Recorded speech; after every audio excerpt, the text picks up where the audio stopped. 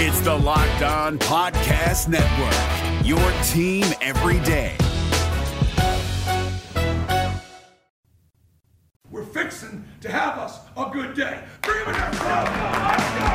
Welcome on into Locked On Auburn, your daily Auburn Tigers podcast presented by Fetch Me Home Delivery. Use promo code FetchMe20 for your first delivery free. I'm Zach Blackerby, Michael Pappas, Hinter Sharpless of ESPN 106.7. Guys, it's a Throwback Thursday. How we doing? I'm great. I'm good. I'm excited. A lot of stuff I didn't remember from this game, and I'm looking forward to hearing what you guys thought of the rewatch here. Painter, how are things? Can't complain, and this is, I think, probably the apex of what might be one of the weirder seasons, not just in Auburn program history, but for any individual team when you look at what happened in 2012 and just how drastically things changed. Yeah. Not only from one season to the next, but think about the beginning of this season to where we're going with this SEC championship game and how different the team was in those few months. We're recording this Thursday morning, so the draft is tonight. We'll talk about the draft more tomorrow because I know a lot of you guys will listen to this after the first round has aired. So, the 2013 SEC championship, Auburn taking on Missouri. And there's a lot of stuff that I kind of forgotten about. And so first things first, let's open it up to the phones. We got a few stories, and I want to hear your stories as well, guys. You can call Locked On Auburn at 205-502-4285. All right, this one is from Ryan. One of my best friends. He was a groomsman in my wedding. We worked together at RBD Library, and we were having to work during this game. So he called in and shared his story. So Zach and I were working at RBD Library on Auburn's campus the night of the 2013 SEC championship game against Missouri. So Zach was the supervisor and I was a lonely peasant worker. And we were trying to get all of the TVs that we could in the library to show the game. And there used to be this room behind the circulation desk called the newspaper reading room, and it had all kinds of TV showing all news from around the world and around the country. You know, all the mob media, as our favorite Rush Limbaugh likes to say.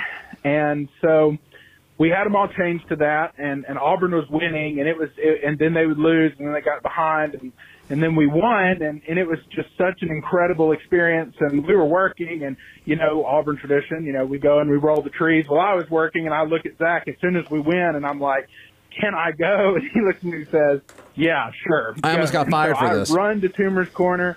I rolled the trees. I came back, and we ended up watching the Ohio State-Michigan State game where Michigan State made that defensive stand at the end, and I just remember us excitingly declaring that we were going to Pasadena.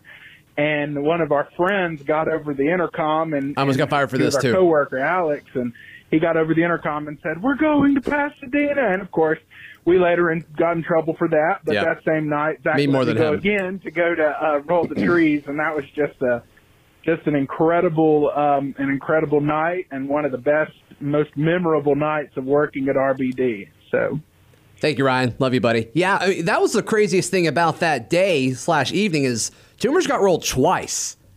It was an insane day because you're coming off of an exciting Georgia-Alabama rivalry game victories, and I mean, two of the more historic, crazy endings ever. No question. The Missouri game is exciting in its own right. It's pretty close for three quarters. In the fourth quarter, Auburn starts to pull away, and there was just a ton of offense. There was a lot happening because it was very clear at that point. Greg Robinson was getting a lot of love. People were figuring out, oh, this guy is different. Not many people can move like this at his size. Trey Mason and Nick Marshall over the last month start getting their name in the Heisman conversation. I think Trey Mason launches himself to New York with the performance he had in this game. And then, I think the thing that's perhaps equally telling or interesting about this night is not just that Auburn manages to get into the SEC championship and blow out Missouri in the fourth quarter, but they're still waiting on an unlikely result if they want to get into what will become the final BCS championship. They still need that Michigan State win. Yeah, Auburn moves away in the fourth quarter, and you're kind of thinking like, wow, What a run. We were so close, but holy cow, what a way to end the season. Right. I remember being fully prepared as a student to be disappointed because it's like, is there any way in which they're going to value Auburn's win and their resume enough to move up to number 2? And it's like, they're just not. You're not hopping Ohio State. Yeah, they're not going to do that. And so your only hope is this Michigan State team, and Ryan mentioned the stop that they get. And I remember where I was at 221 Apartments. I watched the game at our fraternity house in Lower Parlor with a bunch of my friends, went downtown, enjoyed myself, went back to 221, which is not very far from downtown. Sure. We watched that game. Tables are flipped, furniture is broken when we run back downtown like a lot of other people and celebrate for the second time. I think one of the most fun weekends of my entire college career. It was crazy. It was absolutely crazy. I mean, just the fact that it got rolled. I worked until, I had to work that supervisor shift that Ryan was talking about. I had to work till midnight. And I was like, gosh, I hope people are still going to be downtown rolling at midnight. And they were. I mean, this is hours after the Auburn game ended, and it's still hours after Ohio State and Michigan State, and people are still going crazy. It's like Auburn is going to the national championship. And you got to think about how bad the season before was. I mean, it was awful. I think that's the backdrop of all this, right? Is not just the incredible season, not just the comebacks of Georgia and Alabama, not just the come-from-behind win early in the season at home against Mississippi State or that crazy game in College Station. Like, there's all these things that happen with basically a lot of the same pieces that had the worst season in 60 years in modern history. Yeah. And that led to a coach who 2 years prior had just won a national title being given the boot. Right. And just watching that offense again, I mean, it is crazy to me. One, that performance by Trey Mason may be the best running back performance that I can think of. I mean, what he did was absolutely incredible. And it's not like Missouri was bad. I mean, I forgot that they were ranked 5th, by the way, just turning that game on yesterday. I forgot that they were ranked 5th in the country going into it. It's kind of crazy to think about that. But 46 carries, 304 yards, 4 touchdowns. And I mean, every time I watch the Trey Mason situation, it's like he gets 6 yards no matter what. He's going to get a 6-yard carry, 6-yard carry, 6-yard carry. And every now and then he flashed something crazy. But yeah, what a game. What a game. Yeah, so it's interesting that you guys say what you said about the environment in Auburn, and then Zach, you saying you forgot Missouri was number 5. I was a senior in high school at the time of this game, and I remember being extremely relaxed the whole week, the day of. So I also completely forgot it was number 5, Missouri. Watching the game, I forgot that it was a close game. Like, I don't know if it was the rushing performance. They ran as a team. I mean, obviously, we highlight Trey Mason's 300-yard performance, which is incredible. But as a team, they ran for almost 600 yards. Yeah, Missouri had 534 total yards of offense, and Auburn had 677. And that's Missouri's stats with them scoring a defensive touchdown because Nick fumbled. And then he also fumbled, I think it was the first drive of the game, and they had a short field there. They only got a field goal. But that's with 2 of their drives either being short or just having no offensive production whatsoever. And I think there's a Corey Grant fumble in the beginning of this game, too, isn't there? There may have been. Where Gus Malzahn is particularly one of the more angry I can remember him getting at a player, but that's neither here nor there. I forgot that in 2012, Missouri was 2-6 in the SEC, so they were also kind of having a storybook season. That was kind of a storyline going into is how bad these two teams were the year before. Yeah, you're right. I miss Uncle Vern. I feel like that was the first note I took. What's funny about that is how much bleep he took. Like the entire time he was that seems to happen we get this big nostalgia for the voices because we grow up with them, right? Yeah, his legacy aged really well. People were cursing him, and people still do it to Gary, by the way. So it's going to be interesting in 5 or 10 years when Gary steps down, and all people will talk about how fondly they remember Gary. And I'm like, I remember you cussing him out at tailgates while I was standing right there. Actually, we have a voicemail about this game, and Gary Danielson is involved in it. So we'll touch on that next, right here on Locked On Auburn. It's Kubota Orange Day. Shop the year's best selection of Kubota tractors, zero-turn mowers, and utility vehicles, including the #1 selling compact tractor in the USA. And now through June 30, get 0% APR for 84 months or up to $3,300 off select compact tractors. See the details at KubotaOrangeDays.com. Your family, your land, and your livestock deserve equipment they can count on. So find your local dealer today. That's KubotaOrangeDays.com. All right, let's throw it to Jeremy. 205-502. What's the rest of the number? 4285. All right, here's Jeremy, another groomsman in my wedding. Hey guys, this is Jeremy. 2013 SEC Championship story time. I was a student, and so I actually won the ticket lottery. So the tickets were only $50. Went with my friends. We beat Missouri down pretty hard. I think we had over 500 yards rushing. So good team, good game.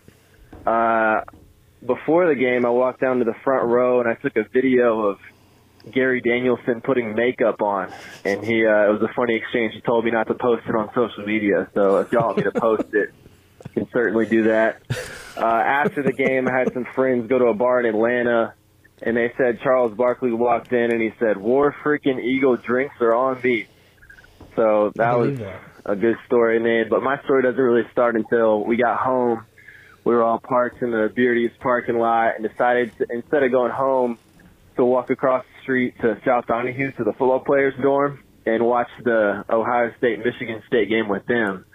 And so we were there with them to watch Ohio State lose. All the players went crazy. D Ford, Nosa Igwe was there. And the last thing I remember was Trey Mason jumping up on a table or something with a bunch of guys around him. He was kind of the emotional leader. He said, "We're going to California. I'm going to be on the beach with no shirt and my drawers." So they all ran out to the parking lot and got in their cars and started driving laps around Auburn, blaring music. But it was a night to remember for sure. Thanks, guys. Yeah, I mean, it's just so cool that we got to celebrate it twice. I think that's what kind of separates this from nothing. I mean, you got to celebrate the SEC championship, like we said at the start of the show, and it's like, wow, we came a long way from a year ago. And then it's like, oh, we get a shot at this. We actually get to maybe this can happen. And then when Michigan State pulls this thing off, I mean, it was, what a night that was. All right, so you got a lot of notes about the actual game, Michael. Tell us about it. Sort of. Okay. I just see a page full of notes over there. Yeah. They flashed on the screen that Nick Marshall had 97 passing yards and 99 rushing yards in the Iron Bowl. Is it just me, or does that feel like it's like way worse than you thought it was? I would have guessed it was more than that. Like that just seems read those again. 97 passing yards and 99 rushing yards. That's crazy. I feel like that all happened on two different plays because he had a pretty long running touchdown in that game, and then the Marshall to Coates play in that game was 30 yards by itself. Also, yeah, I don't know, but they flashed it, and I was like, wait, what? Okay, that game was so fluky. Gary, we had to have so many things go right in that game. So we've mentioned Gary now. Jeremy did and Painter did. The Sweet Prince Gary. He kept calling off Auburn's offense the triple option, which I understand and everything. It bothered me more that so often in that game there was not a third rushing option. It was just a zone read. It does feel like the media members are starting to figure out. Remember, there was also a time where it felt like some commentators could not go more than a play without that's an RPO and that's an RPO. It's like there's this element because it was sort of this new dressed up wing tee option offense, and he's not inherently wrong about the third because just in the Alabama game they had exercised a third option by using Sammy Coates. My least favorite thing is, one, a lot of the time it's not a read option. It is a midline. There are different plays, and we ran a lot of midline in that game. That is an interesting point, too, that a lot of times I think, or at least sometimes, I don't know how much, but there wasn't as much option in what Nick and Trey were doing. Sometimes it was simply a designed run. Right, and I think there's a lot of assumption of, okay, I think that was actually pre-designed. I think they knew who's getting that. Because I think there'd just be more fumbles, and there were plenty of fumbles due to that throughout the season, but I mean, a zone read is different than a midline. I mean, a lot of the times they bring a guy in and you kind of see Nick put the ball in the motion guy's belly and kind of wait for a second. He's reading the three technique. He's not reading the defensive end. So I mean, just a lot of different stuff that's out there. But and I think it's just a weird assumption. I think we saw it with Bo Nix this past year. This weird assumption that everything's a read, and it's not. Most times it's not. I would guess. And after talking to players, but it's weird that he called it a triple option because it's not. It's not that. And then, kind of deservingly, Gary just roasted the Auburn defensive backs the whole game. I mean, he like at one point, I'm pretty sure he was like, "Yeah, they should probably cover someone." They were so bad in 13 and 14. It's I know it's been a common refrain, but Auburn fans sort of joke, sort of. They just Dorian Green Beckham looked like he was. I mean, they made him look like he was the greatest thing since sliced bread. What do you think about what has happened with this defense from 2016 on? If they had any of those defenses with those 2 years of 13 and 14's offense, it's hard not to envision them beating Florida State. Can we all agree that Chris Davis is perfect, though? Can we just agree on that? Sure. I don't think we should ever be able to diss Chris Davis. That's sweet man. I mean, he ended up being on an NFL team. And has probably the most famous play in Auburn football history. Maybe college football, yeah. Right, yeah, that too. I don't know what would top it. All right, more of Michael's notes coming up right here on Locked On Auburn. Allstate wants to remind fans that mayhem is everywhere, especially during March. Your eyes are on the road, but the driver in front of you has both eyes on their bracket. Their sudden braking puts you in a 16-car pileup that's anything but sweet. And if you don't have the right auto insurance coverage, the cost to repair this is worse than a busted bracket. So switch to Allstate, save money, and get protected from mayhem like this. Based on coverage selected, subject to terms, conditions, and availability, savings vary. All right, brother, take us home. What else we got? Casanova McKenzie. Okay. Just remains one of the best names in college football history. Yeah, move over Smoke Monday. Yeah. They showed a highlight from the 2011 Mizzou season, and they were playing against Texas. So I guess that was like right before they joined the SEC, right? I was wondering how you're going to work Texas into this. So yeah, 2012 was the first year where they had joined. How weird do you think it would be to have been on that 2011 Mizzou team and have you play a slate of Big 10 or Big 12 games, and then the next season you virtually play none of the same teams? Right. How strange do you think that would be? Especially if you were then an upper, like what if you'd played a couple years? It'd be one thing if you were a freshman in 11 and you played sparingly, or maybe you redshirted. And so it's like, all right, we're playing some, but like if your junior year is 2011 and then you're finishing the season in the SEC, and do you remember what their record was in 2012? Because you mentioned they weren't very good. Yeah, they were 5-7. They were 2-6 in the SEC. That I hadn't thought about what a dynamic that would be if you had been on Missouri's team for more than a year, got used to playing in that conference, and then it's like, oh, sweet, now we're playing Georgia. Yeah, and there was a storyline around that game as well as like, okay, A&M and Missouri, when they came into the conference, everyone was like, you can't cool. hang. Well, I think they're saying like, cool, A&M's legitimate, and then Missouri, it's like, okay, the East has another Vandy, and then they make it before A&M does. And both teams end up having, you're right. They get thumped by Alabama in the next one, but they do represent the East in two of their first three opportunities in Atlanta, and A&M puts up one of the most prolific offensive seasons ever with Johnny Manziel. And they still lose 3 games every year. Right. So it is interesting that Texas A&M got a lot of credit for being everyone was like, oh yeah, A&M's a great addition. Missouri, whatever. It was all about everybody knew A&M was joining. Then everyone's like, what's the other team? Are we getting FSU or Clemson? And then it got leaked out. It got leaked by some Missouri intern. They accidentally published the website or something like that. Do you remember that? I don't. That detail escaped me. I think that's what happened. And then and Missouri's like, okay, or maybe the conference announced it, like, okay, I guess we might as well, it's out there now. And everyone's like, oh, Missouri, what? It did feel like a bit of a buzzkill. I think at the time I remember people saying, well, there'll be a solid basketball edition. That was sort of how it was framed. Yeah, it was a basketball decision. Yeah, you're exactly right. They're a filler in football. They might have the occasional good year. And then it's like, well, they really haven't done too much in basketball, but they did go to a couple of SEC championships right off the jump. Right. Michael, what else we got? Auburn kicked an onside kick off of their second or third touchdown of the game.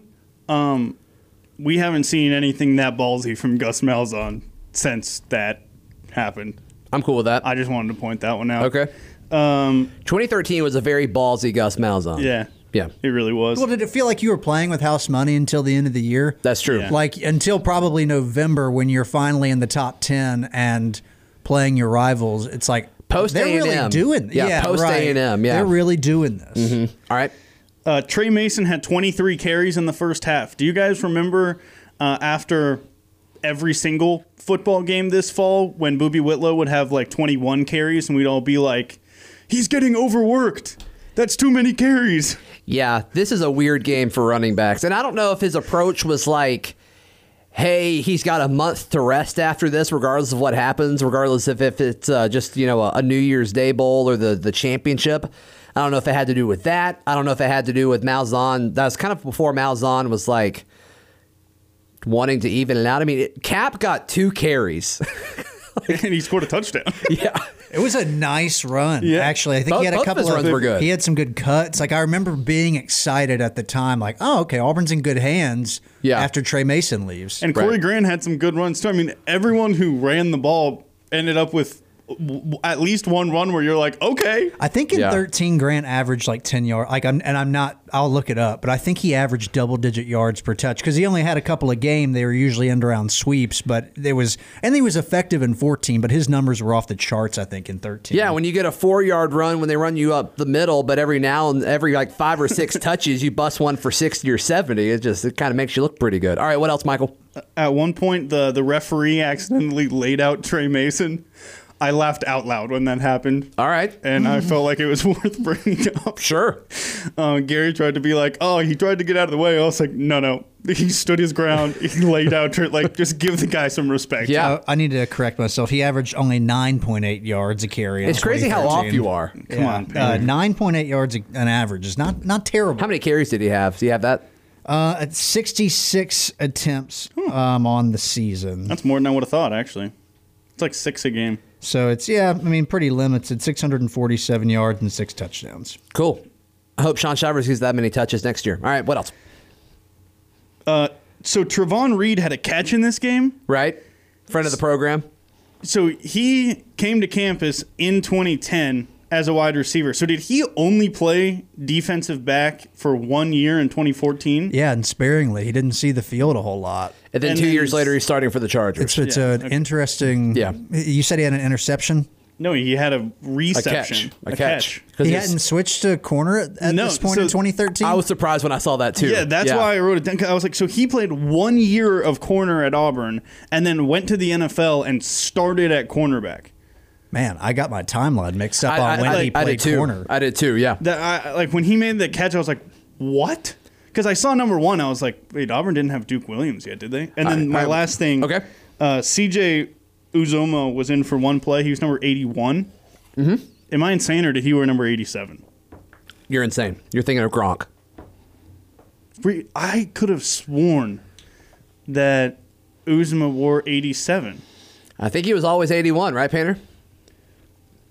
I don't remember. Now I'm questioning myself. I don't know. I don't remember. My initial thought was that he was like a freshman. He was 81, and then after that he was 87. I have a hard time picturing anybody in an Auburn 87.